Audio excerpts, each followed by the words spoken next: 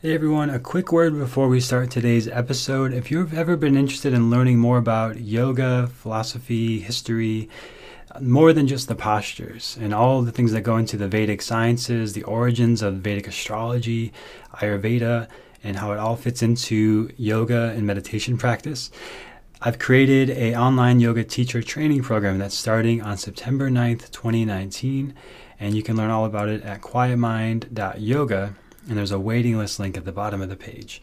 So you'll be the first to know when the page goes live and you can check it out. So if you're interested, go to quietmind.yoga and join the waiting list for my Quiet Mind Yoga Teacher Training, which is going to touch on Vedic astrology. It's not going to be fully in depth on just Vedic astrology, but if you want to also learn yoga in particular and Ayurveda and the Vedic sciences and the history and origins of all this stuff, that's going to be covered there. And I'll be doing something in the future all about just Vedic astrology, so stay tuned for that. But this is coming up next month, the Quiet Mind Yoga Online Yoga Teacher Training. You can find out the info and join the waiting list at quietmind.yoga.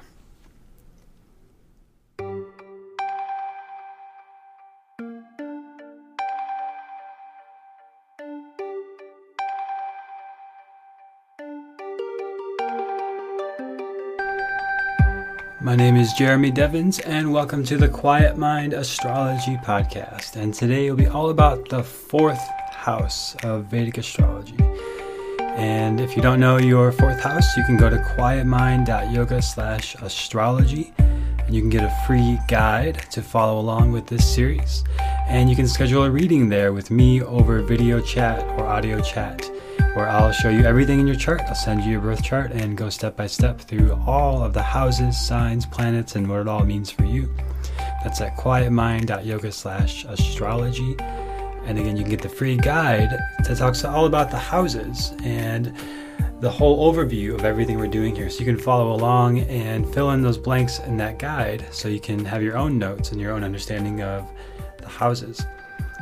So last time we talked about the third house, which is like the subconscious mind and where we go when we go into deep sleep. But before we go into sleep, we go into the fourth house. We go into our home and our bed, and that's what the fourth house is really about, like our property, our home. It's essentially from the womb to the tomb, all of the containers and spaces that we have, that we occupy, and possessions that we have. For example, like cars or real estate or land.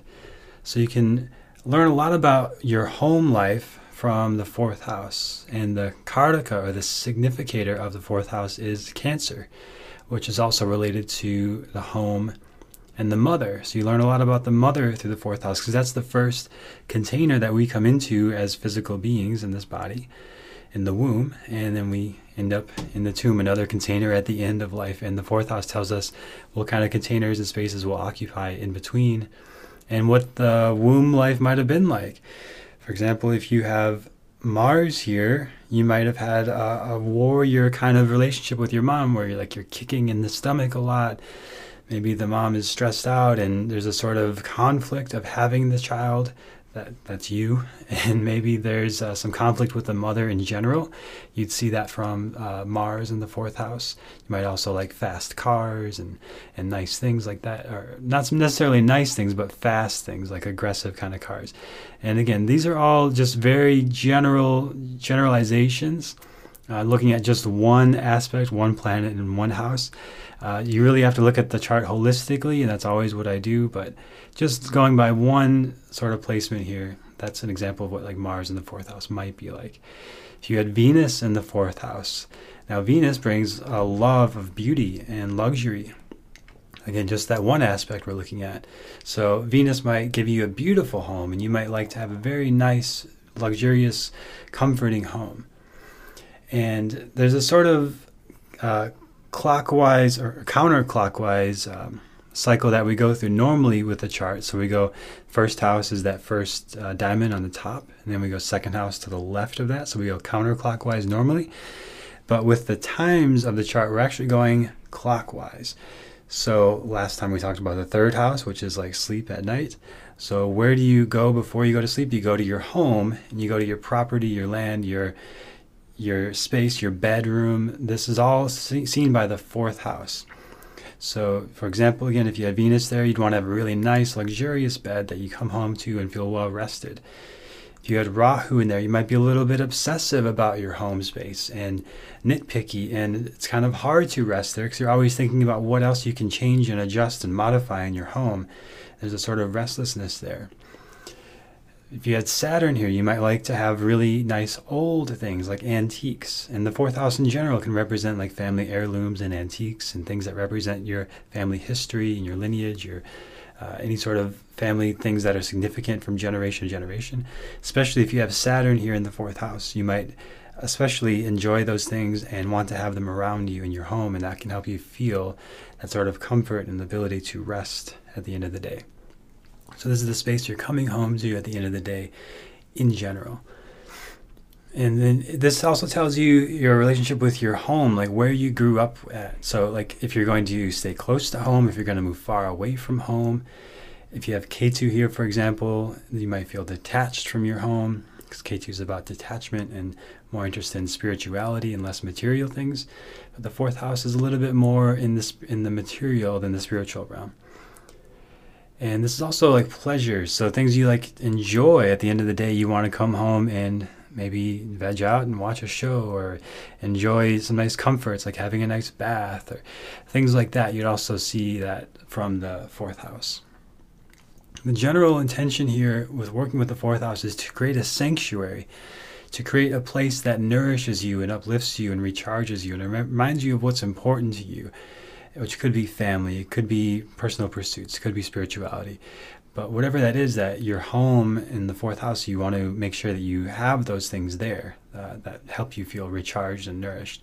And whatever family means to you, which could be living with family members or being close to family or symbols of family or no family at all, right? Whatever it is for you, you can work with that here in the fourth house and create a sort of sanctuary that helps you recharge and reset and rest at the end of the day. So this also tells you whether you'll have conservative or progressive values as well.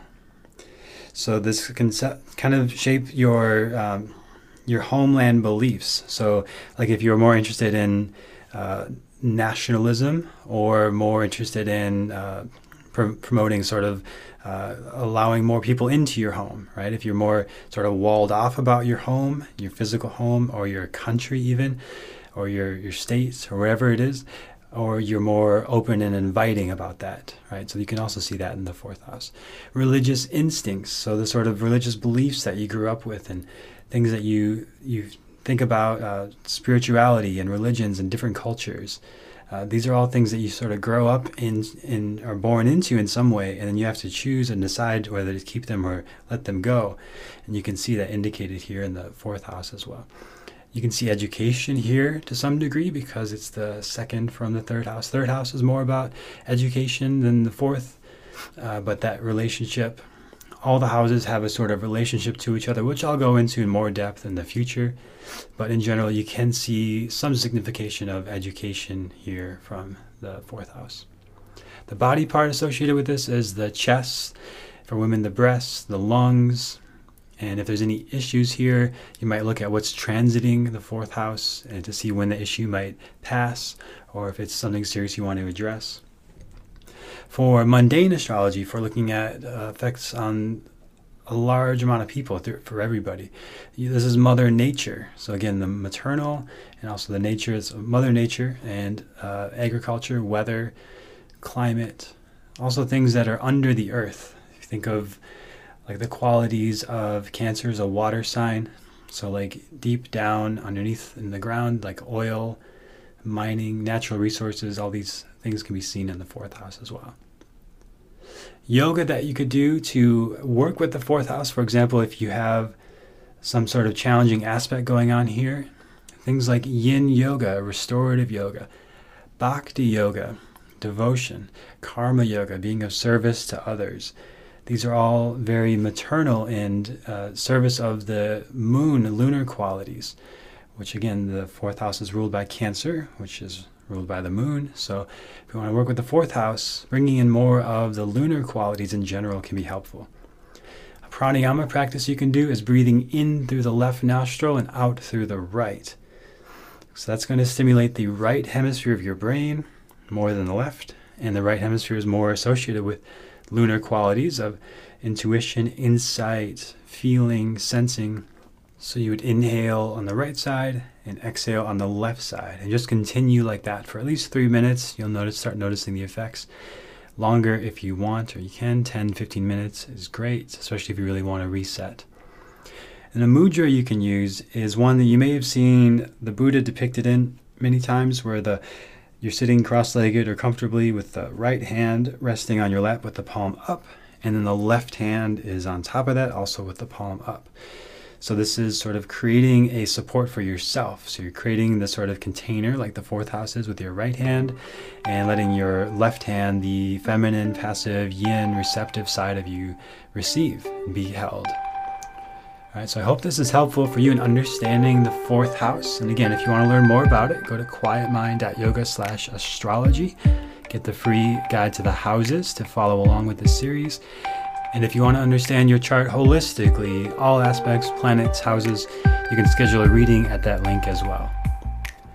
Next week, we'll be talking all about the fifth house, which is naturally ruled by Leo, or the sun, and is associated with published works, creativity. So if you want to understand, like maybe you're a creative type or an author, maybe you're thinking about having kids, these are the kind of things you can look at and understand from the fifth house, thinking about working with children. All right, I'll talk all about that next time on the Quiet Mind Astrology Podcast. If you're enjoying this show, leave a review in Apple Podcasts. It helps people find it. And if you have any feedback for me, you can email me at jeremydevins@gmail.com. Thanks for listening.